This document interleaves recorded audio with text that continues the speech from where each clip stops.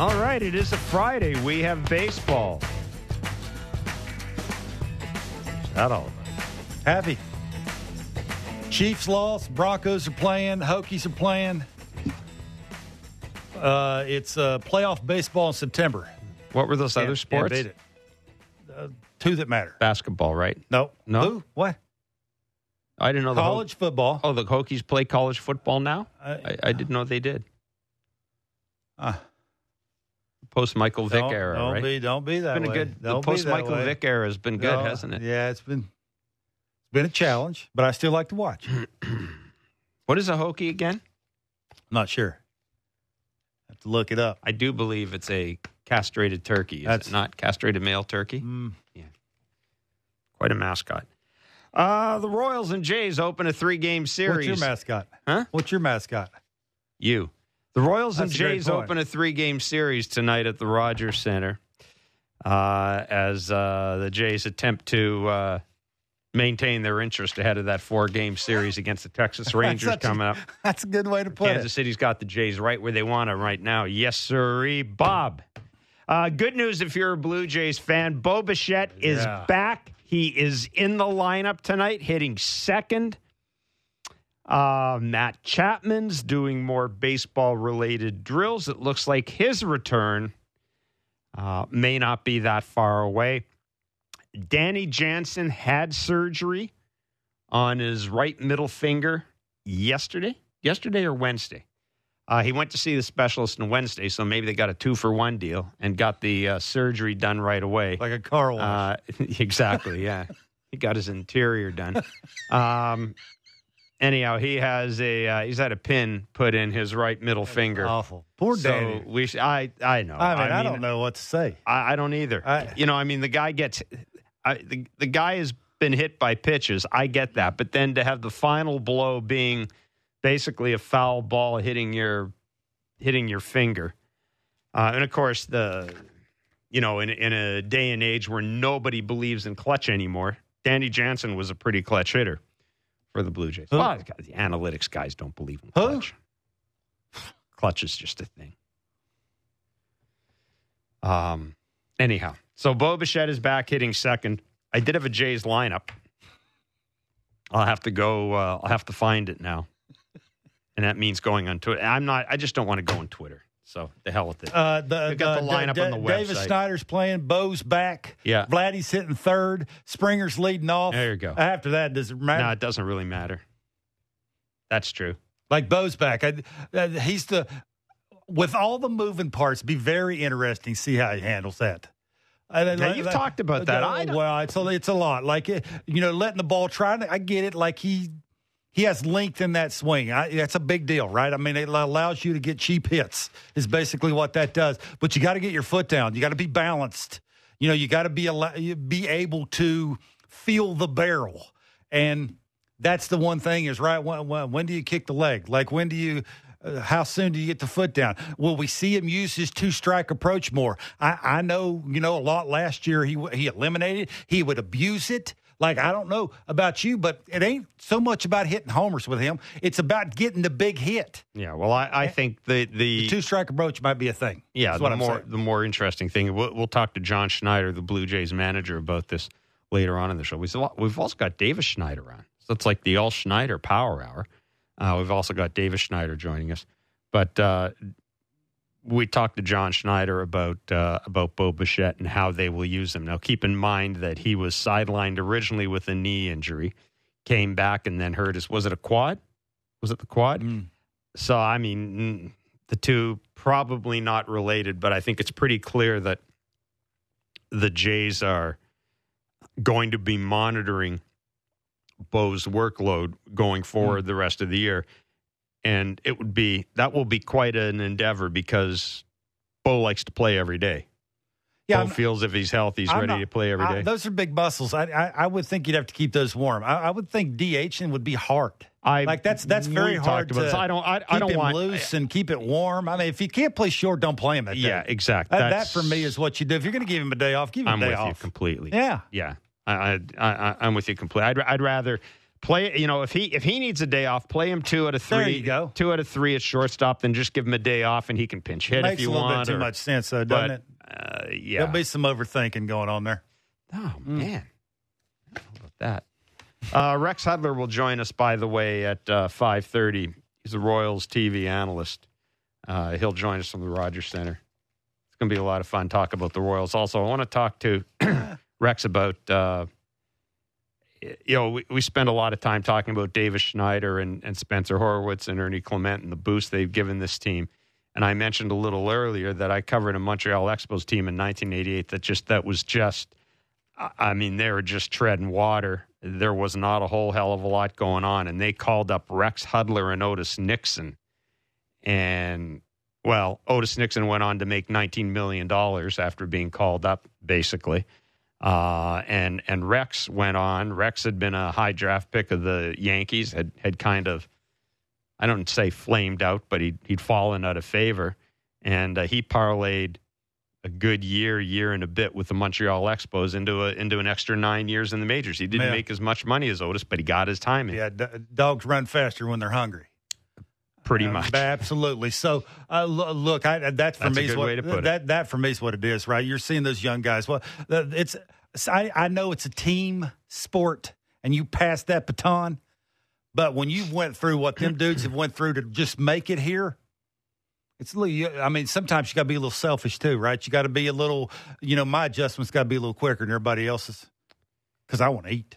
Colin Snyder will be on the mound for the Royals tonight. He's like an opener, I think. Cole Reagan's on the mound Sunday. And tomorrow, Zach Greinke.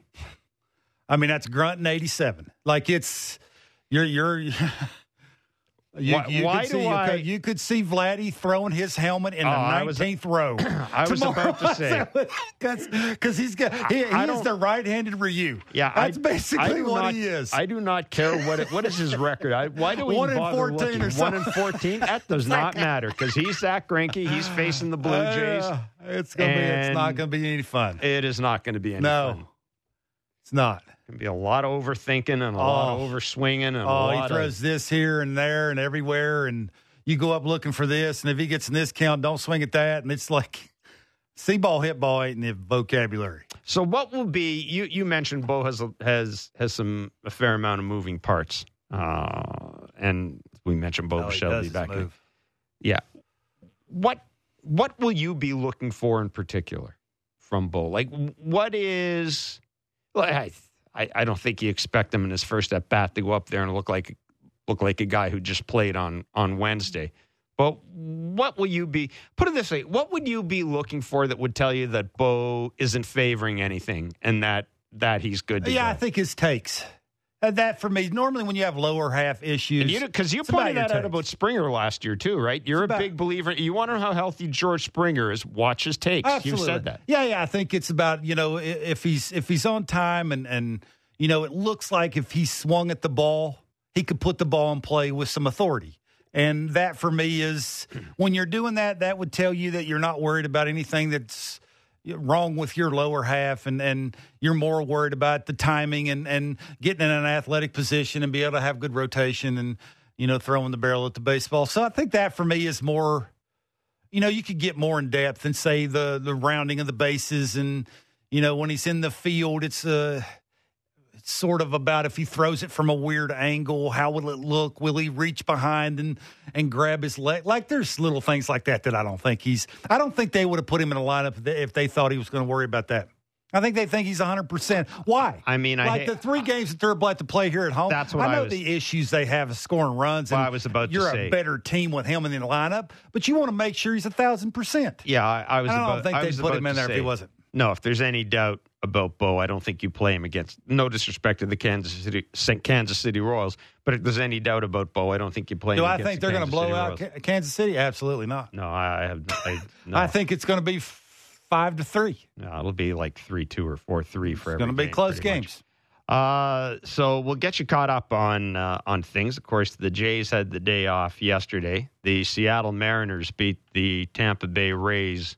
What happened to Luis Castillo? How many strikeouts does he have? I can't tell. 8. That it's I'll frozen. tell you 8. This is frozen. I can't possibly. I remembered it 8.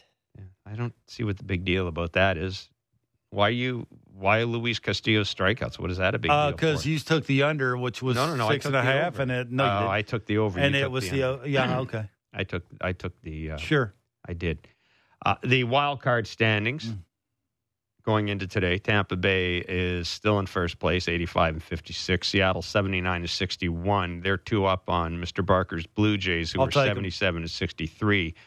The Texas Rangers are 76-63. They're starting a series against Oakland. Nothing can go wrong there, can it? And Tampa Bay is playing Seattle, we mentioned, and the Jays are playing Kansas City. Boston is taking on Baltimore. So the Red Sox right now are 72, or they're 5 games back of the Jays. Yeah, you've been around baseball a long time. You've talked to a lot of different managers. Have you ever heard the conversation with a air quote really good manager? It's different than a inexperienced manager this time of the year against teams you should always beat. Like, is the message different? Like Texas going into Oakland, I mean, you would think the message is we can't lose a game here because of who we're facing in the next series for 4 games on the road. It's hard. Is the conversation different? It's hard to tell because I look at that team. I look at that Texas team, and you've got Seager, you've got Simeon. Chapman, Smith. Scherzer's there now, and you got. Garcia just got hurt. But you've got Bochy. I don't think teams kind of make a big deal about that. I just don't. What are you going to do if you're Bruce Bochy? Guys, we got to start winning some games. Yeah. To me, it's it's really an individual thing with the manager, but I really do think the more experienced you are as a manager, the less likely you are to get in your players' heads, because to be an experienced manager, that means you've been around for a long time, and to be around for a long time, you got to know how to not get in your players' heads. That's the way I look at it. I'm not sure Boch has ever been on a team that spent this much money, who at the end of the season is in a 4-15 slide.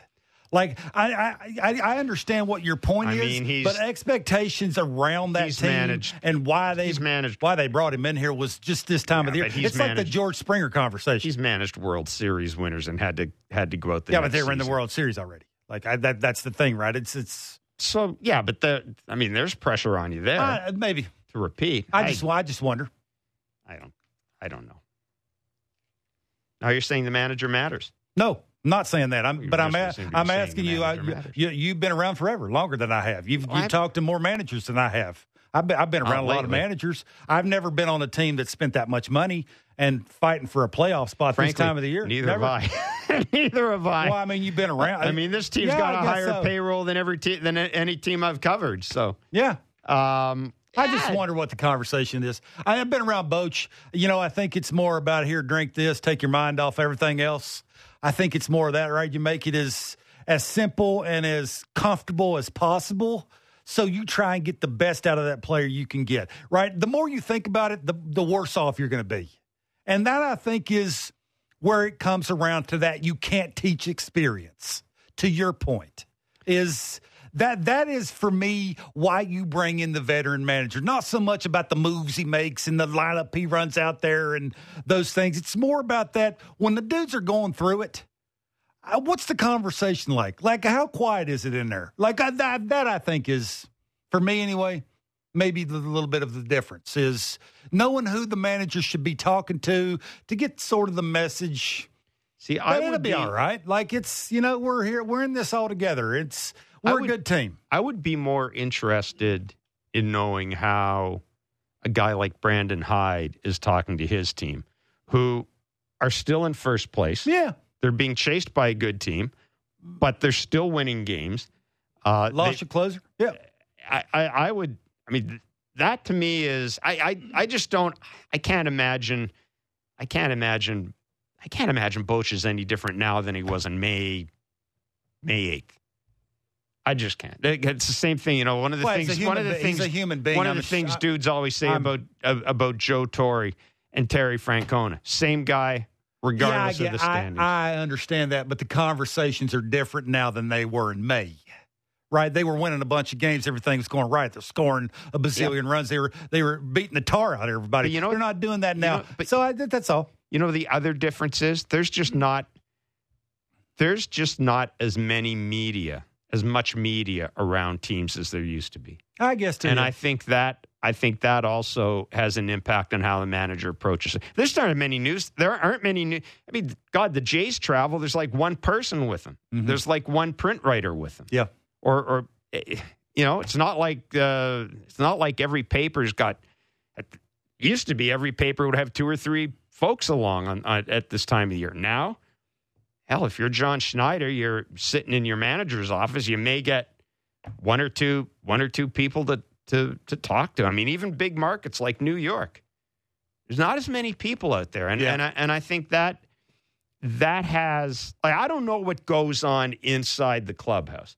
But in terms of how a manager controls the message outside the clubhouse and prevents it from seeping into the clubhouse, I think it's different now because it's just not. There's just not as many. There's not as many reporters out there, which means there's the chances of somebody misinterpreting something are less. The chances of somebody, frankly, getting to your players are less. I just don't think it's that big a deal anymore. Yeah, back to my point. I think if a manager's on as good as his players, if the players that he counts on is not performing at the level this time of the year that he thinks they should be. The only thing I will disagree with you about one thing. I think a manager can screw things up. I think if you look at the St. Louis Cardinals, it goes back to that whole thing with Oliver Marmol and Tyler O'Neill. Their pitching's really bad. Like it is really bad. Yeah, but so maybe. I think I find it hard to believe that one move at the beginning of the season ruined their entire season. I'll tell you what when they have a Hall of Famer at first and a Hall of Famer at third. There's nothing worse than getting off to a bad start and thinking your manager's an idiot. I guess. And so I think managers can screw things up royally. Tony La Russa in Chicago, the White Sox. I think I am coming around to your. I don't think managers win. I don't think managers win as many games as we think they do. I think a manager can lose a game. I think this is just me. Now I sort of agree with your point. I do think the message that a manager can send when it's hit the fan and not separate his team, right? Not by saying, the one side's getting it done, the other side's not getting it done. Like, you got to remember, it's a team. One side starts hearing that, the other side doesn't. You start going away thinking your manager's not this and that. The other side still loves your manager. Like, I think you got to be careful there. I think to your point, there's a big part, yeah. One of the issues with Charlie Montoya here was he split the clubhouse. I wasn't going to say that. I wasn't going to say that. But that was one of the issues with Charlie Montoya is there were folks in the clubhouse that thought that he separated the clubhouse. Yeah. I mean, it's great to be honest, but only to a certain point. At some point, you really do have to fling the BS around if you're a manager. You just do. I think you do. I think it's absolutely. I think John Schneider's very good at it. Oh, I think he's tremendous. I think he slings it better than most. I think he's better. I mean, he could have many times. I think he's better at it than Gibby was. Many times, dudes running 3-0 counts trying to steal third. He could have backed the truck over it. Did he? No. Like if it was me, I would have backed it over 5 times. Occasionally, sometimes I think you would think it might be a good time to do it, but I'm just not sure because of the ages of most of these players that you're counting on. I don't think the way organizations now. What's the word I'm looking for? The way the organizations now. There's a word there that I'm trying to use with certain players that mean the most to your team. Coddle them. There you go. I just don't think that's the right way managers try and do it now. It's not worth the hassle, basically. I think dudes are different. Dudes are making great gobs more money than you're making. Earlier. They can't wait to pay them, right? Because they know once they reach 30, boy, it's off the cliff. So you're trying to get the most out of them as cheap as you can, as quick as you can. What was that line about managing? The whole idea is to keep the 5% that hate your guts away from the 95%, or the 5% who think you're great and the 90% who think you're just okay. I mean, whatever. That's kind of the deal with the manager, is just kind of make sure that at the end of the day, most of the people in the clubhouse don't want to kill you. I think that's okay. I've been in enough clubhouses. I hated my manager. I'm not going to name names. You know them. I've told them to you. I hated him. Didn't change any fact of my performance. Had nothing to do with me going out and chasing breaking balls or, not knowing where the plate was at. Because that's a lot what my struggles were, is plate awareness. Me hating my manager had nothing to do with me doing that or not doing it. I mean, it is kind of one of the beauties of baseball is if you look at sports like basketball, hockey, and maybe even football to a certain degree. But, a coach has a lot of power in hockey because if he doesn't like you, he can just not give you ice time. If you don't get ice time, you're not going to get goals. You're not going to get paid. Now, baseball, a coach can not. Your best players are your best players. So exactly. It's a marathon, not a sprint, right? Exactly. It's not basketball or hockey. Correct. Yeah. You're not. You may dislike your best player, but the chances are pretty good you're not going to sit him every other game. It's hard to bench Vladdy. It is. It's hard. And I'm sure when you're tonight, 25th in runs scored at home. Yeah. It's hard. And I'm sure tonight, after tonight's game, somebody will call up and want Vladdy benched. Fingers crossed. We do talk to John Schneider about benching Vladdy. I did ask. You did ask. And I had to ask. No, it was time. Yeah, the answer was... it was a good answer. The answer got my attention. And the way you worded the question, too, got my attention as well. It was not subtle. Was I lying? Sooner than later, I'd run out of ways to talk about him. There's only so many times I can go up and say pitch selection or mechanics or why is he dropping his hands? Why are the foot and the hand not connected? We all know that.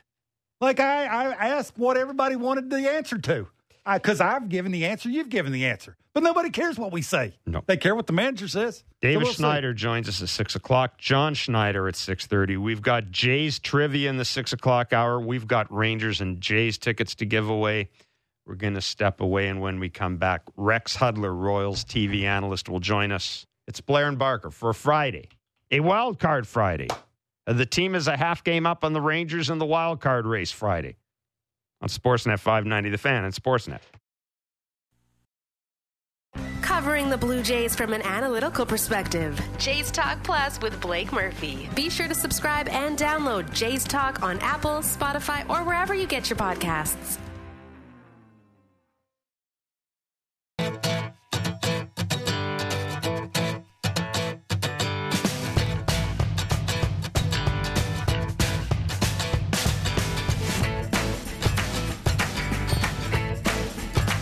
All right, welcome back to Blair and Barker for a Friday. 7:07 is the first pitch tonight from the Rogers Center, the first of 3 games against the Kansas City Royals. It will be Colin Snyder on the mound for the Royals to start. Yusei Kikuchi for the Blue Jays. The Blue Jays enter the game half a game up on the Texas Rangers in the fight for the last wild card spot in the American League. And as we mentioned a little earlier, Bo Bichette has been activated off the IL for tonight's game. We'll hear from Bo Bichette in a few minutes and see how his state of mind, I guess more importantly, how the state of his quad is. And, playing 100%. Matt Next Chapman. question. Matt Chapman not some 100%. No. No. But at least he's doing some baseball-related activities, we're led to believe. And as we mentioned a little earlier, Danny Jansen has already had surgery on that fractured middle finger of his right hand. He's certainly done for the rest of the regular season. And then, we'll go from there. But you feel for him? Well, I don't think his issue is talent. Now it's staying on the field. Yeah. I mean, that's probably one of the reasons why he's not going to get paid. It started last year a little bit, too. Like we talked about giving him a deal. How would you do that when he's not playing as much as you would hope he played? Do you talk to him in the offseason about now this injury didn't happen when he was at the plate, but he's been hit by a lot of pitches. Is there anything you can do short of wrapping him in bubble wrap? No. To prevent Danny Jansen from getting hit by pitches? More homers than he's ever hit in his career. Keep doing it the way he's doing it. Just put as much stuff on your hand to keep it from being when you do get hit, that it's not going to hurt as much. That's it. Why would you change it? Like this is how he's going to get paid. Is catch a good game and hit homers. It's not hit 250. Yeah. It's to hit homers, and why would he change it? So I ain't with him. Well, if the Kansas City Royals are in town, it means that Rex Hudler is in town. Rex Hudler is one of our favorites, and he joins us from the broadcast booth. Hello, Rex. Kevin and Jeff, are you kidding? We got action, man. It's beautiful to be here. It's going to be a fun series. And I'm going to tell you, we're going to talk about the Royals in a minute, but one of the reasons I wanted to have you, well, first of all, anytime's a good time to have you on. But, one of the stories in Toronto has been the impact that Davis Schneider and Spencer Horwitz have had on this team since they've been called up, Davis Schneider in particular. And I mentioned to someone the other day that the last time I remember two guys being called up and have an impact on the team that I've covered was the 1988 Expos when you and Otis Nixon were called up, and it was a team that it was just kind of treading water. Frankly, it was dead ass. That's the only way I can describe it. There was a lot of dissatisfaction. It was just, and you and Otis came up, and of course, this. You and Otis came up, gave the team a jolt of energy. I think Otis stole 46 bases. You had a run of games where you had 16 stolen bases in 29 games. I think you had You had a 9-game hitting streak in August that got you up to 330. Ultimately, the team finished 81-81. But, man, that was you guys basically breathed life into that season. And, frankly, both of you breathed life into your careers. And I wanted to ask you about that, Rex. When you get that chance, what's the key to making the best of it like these other guys have done, too? Kevin, you're bringing back memories, man. I'm Jeff. Great Kevin's over there. Kevin, sorry. Look, I'm the good-looking one. Kevin's the one. Yeah. You guys are both good-looking. Are you kidding? Now, I'm not exactly sure, Jeff, who you have married, but I see Kevin's wife, and she is way over his skis. Well, we both overclubbed. Well, if you're going to overachieve at something, might as well be that. Exactly. Anyway, so this is my last chance in '88. I was a 10-year minor leaguer, and this was my last shot. And when I got my call up with Otis Nixon, but before that, the manager, Buck Rogers, in spring training, I had just joined the team, and I didn't play much the year before. I had a stress fracture, so I was injured with the Orioles. And he sends me out. He goes, "You can't catch the ball, you can't hit. The only thing you can do is run, and you can't steal first base here." And so that was after just 2 weeks of big league camp. Right. And so I'm like, and I was smiling. He didn't know I was engaged to be married, and he didn't realize that I had a great 10 years ahead of me, and I didn't either, but I believed I did. Mm-hmm. And I said, "Hey, don't fire me. Just send me to the AAA team to Indianapolis, and I'll see you in 2 months." 2 months later, Otis Nixon and I were playing in Indianapolis, and we were dealing, and he called us up, and that's exactly what we did. We just gave him a jolt of energy, but I looked at it as my last shot, and so I was a football player mentality-wise as far as that goes. I had good speed, but I like to hit people. I like to knock out, double plays. I like to break them up, knock out catchers, things like that. And so I was even more dangerous because I was 28, and this is my last shot. Now, these guys that are coming up here, are similar situations. I read up on them. You know, some of them are late bloomers. Some of them are guys that never had the real wow skills. But it doesn't matter. You come up, you get your shot. Now you're playing for your family, and that really turns it up to another volume when you get a chance here. And it's not time to be scared. It's time to say, it's my turn to show you what I can do. And not just that, but in the meantime, your teammates around you are watching you, and they're watching you succeed, and they can't help but have great feelings and great vibes. That's where the energy comes. And it is well needed in a 162-game season, especially down the stretch where the Jays have a chance to make it to the postseason.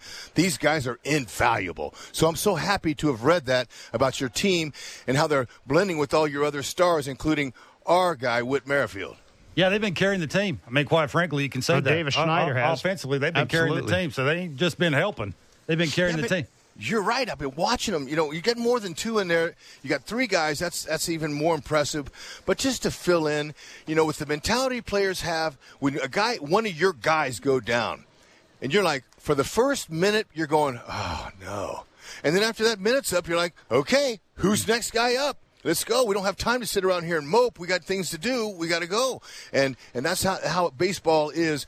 And then when you bring guys, and they're not well-known guys, you're going, oh, well, maybe he'll help. Well, how about getting significant contributions? That makes the kid, that elevates his stature for he and his family. It gives him an opportunity by finishing strong this year to get a job next year in the big leagues from start to finish. And, you know, this, Kevin, when you make it the first big league roster opening day, your insurance is covered for a year. So these guys are playing for everything. They're playing for their family. They're playing for money. They're playing for their future in this business. And it pumps me up that you would include me in that conversation. Yeah, you make your adjustments a little bit quicker when it comes to all those things. But let's move on to your team. You know, we see the feed here on our TV from our studio. And the very first guy we see taking batting practice is Bobby Witt Jr. And the very first thing that I noticed, I saw he's 23 years old, as you well know. And his numbers, what are they? I just looked him up here. He's hitting 273 with 28, 85, and 39 stolen bases. But the very first thing that I noticed, he took about, 5 or 6 swings. All 5 went to right field. He's 23 years old. Now, I tried to remember when I was 23-year-old, I obviously never had numbers like this, but I tried to remember if my approach at 23, because I was left-handed, would have been my first 5 swings, would have been to left field. Is that the difference between him now than when he first came up? Is now he's a big leaguer, and now it's about the everyday process of, if I do this, all the numbers that I want to see where they want to be at the end of the year will be there. Kevin, yeah, we saw this last year. This kid is far advanced mentally, maturity-wise. His baseball family, his high IQ from his dad, brilliant parents, and we've gotten to know them very well. Met the grandparents in Boston. That's where Bobby Witt Sr.'s from. They're great stock, good-looking old people. You know what I mean? They're lean. They're not big. They're not fat. They're not laid. They're not blubber hanging out over the seats. These guys, he came from great stock, but his mentality has been middle of the field with a bat in his hand ever since I saw him. And we saw him in 20 when we were doing remote games at Kauffman Stadium, when they had those teams out there playing in front of in our stadium, and we're broadcasting our team live somewhere else. I was totally distracted by this kid, Bobby Witt Jr. And I could see him. He stays in the middle of his field with his approach. So that right field swing, Kevin, that's nothing new for him. But this year, the biggest improvements that we've seen have been on the defensive side. Last year, I thought he played an adequate shortstop for his first year in the big leagues. His numbers were poor, though. His outs above average, all those new metric numbers that they have. And this year, he turned them all around. He said, I'll show you guys. I'm not ready to don't talk about moving me to center field. I'm going to be your shortstop, and I'm going to be a gold glove shortstop. And he's turned that way around. Plus 14, and outs above average. Our team is really good with outs above average. We're solid. We're in the top 2 or top 3 in that category with these young guys. And he's Bobby Baseball. He's not Bobby Witt Jr. anymore. he's Bobby Baseball, and that when he graduated to that level is when he hit in his first swing. He never had a walk-off. He never had a grand slam. He did that earlier in the year off Duran, a closer that throws 105, and he hit a 102 heater bearing in on his hands for a slam and a walk-off. That's when I had to drop the Bobby Baseball. Nice. Look, we've had enough fans. This guy, and I called my buddy Donnie Baseball, Donnie Mattingly, my teammate with the Yankees, my buddy, and I said, "Hey Donnie, I want to make sure that you're okay with this. I'm gonna call our kid Bobby Baseball. Are you all right with that?" He goes, "Hud, I am with you 100%. I'm a fan of the kids. The kid's amazing. He's off the charts with everything. That's why he's Bobby Baseball. He runs. He hustles. Every ball he hits, the infielders, their booty gets tight, and they goose the throw, and it pulls him away. He's safe. He'll rip you off. He steals bases. He's close to being a 30-30 guy. I mean, come on. What else can you do but sell popcorn in the stands?" I know that you got to scoot and do some TV. I did want to ask you very quickly one question about Whit Merrifield, the year that Whit's had. I know he's a guy that you know very well. Are you surprised that he's been able to put this year together?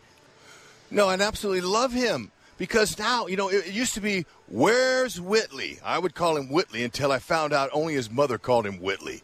Okay, so I'd say, "Where's Whitley?" On a little spoof off of Where's Waldo. You know the book of Where's Waldo? And they hide in places. Because he played everywhere. And that's the versatility is so valuable to a skipper. But to have his leadership skills and the fact that he knows how to handle the bat, and he gets on base, he steals, he's a threat. He's a baseball guy. He's a lot like Junior.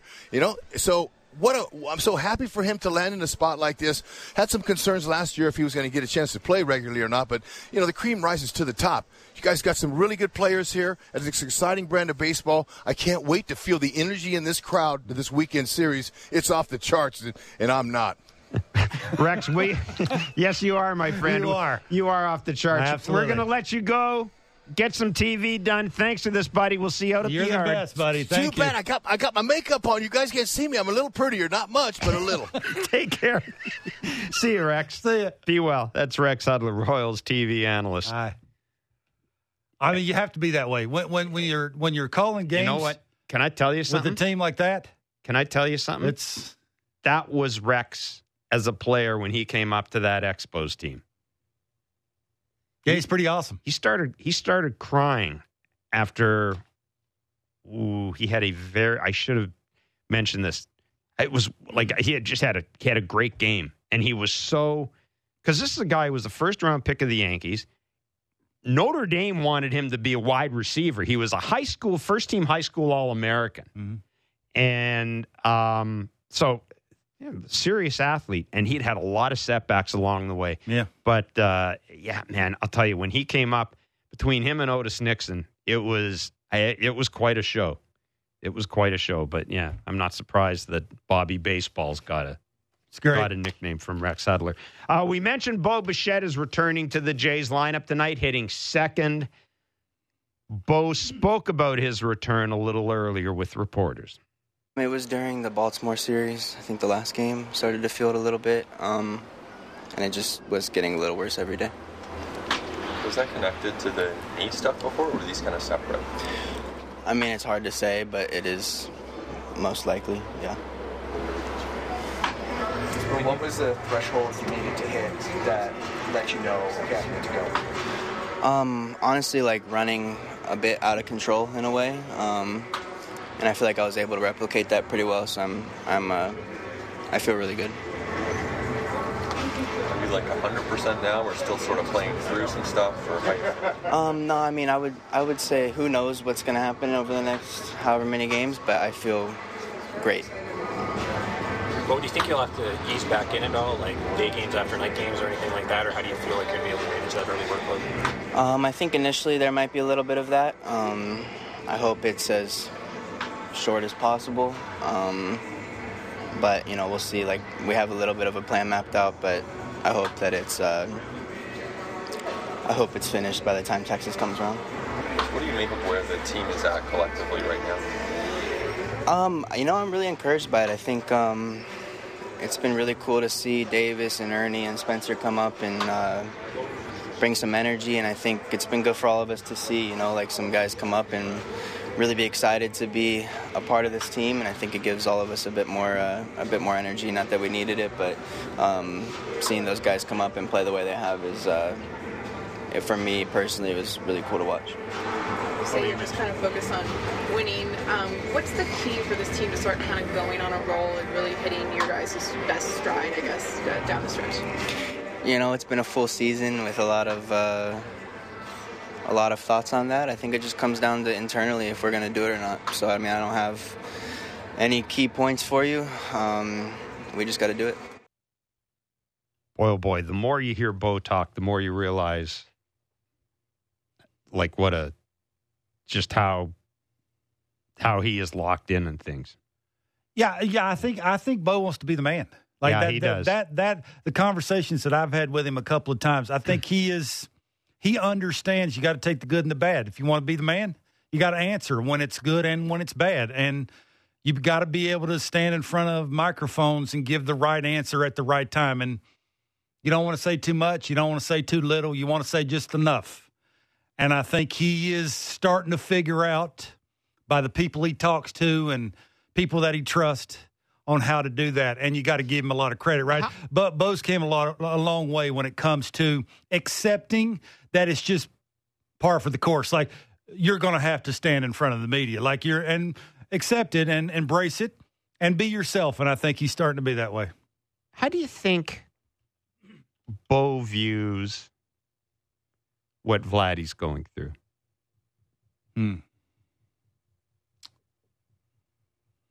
Well, I think he knows why he's going through some of those things. I think physical abilities is just not lined up with mental abilities when it comes to, okay, this is the approach I want when I walk to the plate. They're doing something different. Can I adapt and overcome within that at bat without coming off the tracks? I think from what you've seen, it ain't talent. Like, anybody that tells you that don't know what they're talking about. It's not talent. It's just things that within what it takes to be the man in that one at bat. Forget about the at bats after that. It's that one thing, right? When you walk up and you have to be, mentally prepared, physically prepared, just mechanically prepared to adjust on the fly. I'm not sure that all three of those things can come together and be there all at one time. And when you have expectations to it and you get off to a slow start and you're trying to do that on the fly, it's not the easiest thing to do. So, yeah, I don't want to speak for Bo because I would never do that. No, but the conversations that I've had and around people that are around Vladdy every single day, it's not been the easiest year for Vladdy mentally when it just comes to look.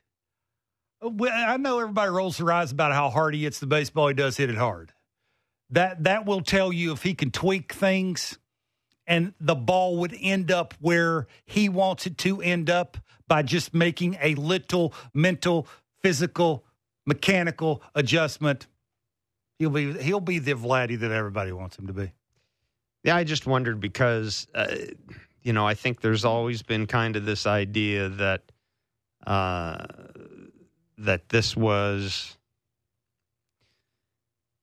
it wasn't that Bo was second fiddle to Vladdy, but throughout the whole thing, since they've come up, it was when does Vladdy get that big contract? When does Vladdy get the Devers deal or the Tatis Jr. deal or whatever? Picking it. I mean, it was always that, and that's because he was the quote unquote top prospect in the game. And it's safe to say, I think Bo surpassed him.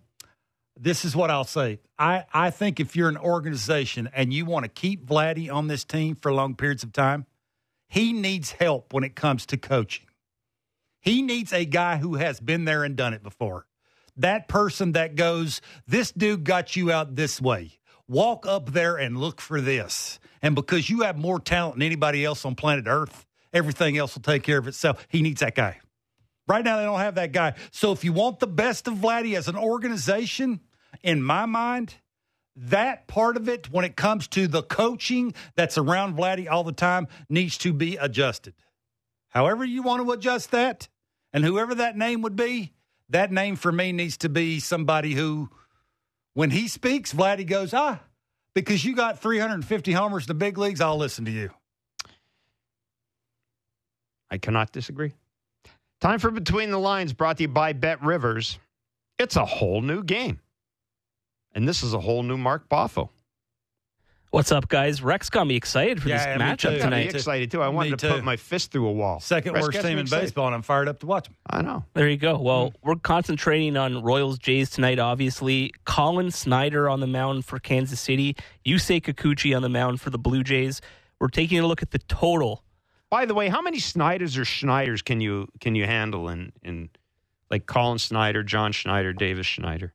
We'll find out Am I tonight. trying too hard? I haven't thought about that. Okay. Yeah, different spelling. But anyways, we're all good. We'll see what happens. But for the purpose of this, I'm trying to throw Boffo off, and it's not You working. did it. You notice that? Okay, go ahead. over, under 9 runs, Snyder versus Kikuchi. What do you guys think? Snyder versus Kikuchi is irrelevant. It's Royals versus Jays under. The Blue Jays are 23rd in baseball at hitting home runs at home. They are 25th in runs scored at home. They're at home. What would tell you that anything you've seen from anything they've done in the last, say, 10 games, all of a sudden the light switch is going to go on and they're going to hit a bunch of homers and score a bunch of runs and win games by a bunch of runs? Nothing. I'm taking the under. That, for me, is an easy one. Can't disagree. Can't disagree at all. I hate to agree with you, but I mean, it doesn't mean that you know. I know you hate to disagree with me, but I mean, it's. I do. I love to play safe. I want it. That was Between the Lines, brought to you by Bet Rivers. It's a whole new game. It is the Schneider Power Hour coming up. Davis Schneider. Davis told us a lot. Yeah. He did about the hitting and how he thinks. And Davis told us a great deal. It was a great interview. And John Schneider joins us as well for his weekly hit. And you don't want to miss that because there was the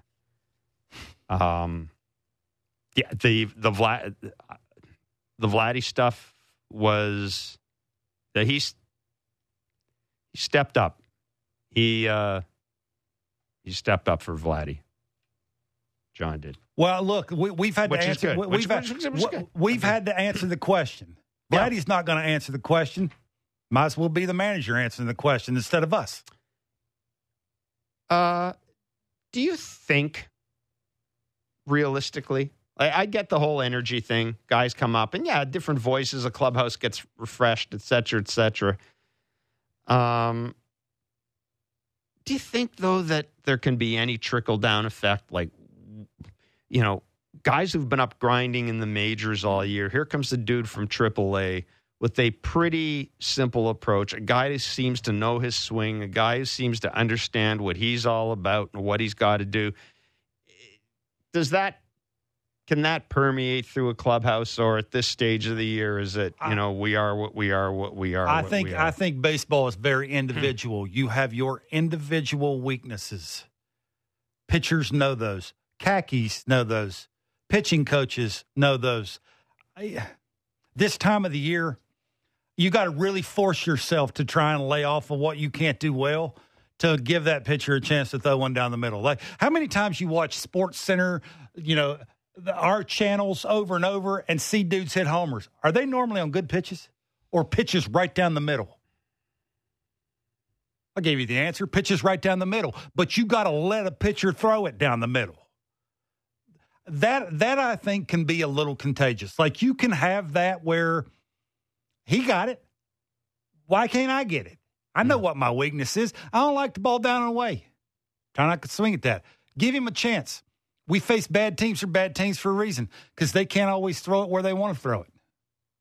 Maybe if I lay off that, it's okay if I go to 2 strikes. We're facing a bad team. Maybe with 2 strikes, they're not very good at it. They'll throw it down the middle. I can hit the ball down the middle.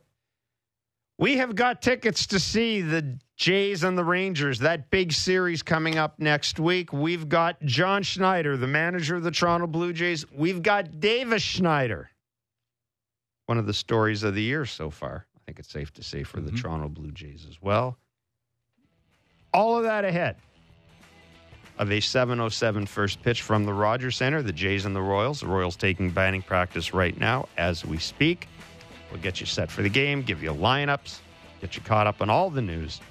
It's Blair and Barker on Sportsnet 590 The Fan and Sportsnet.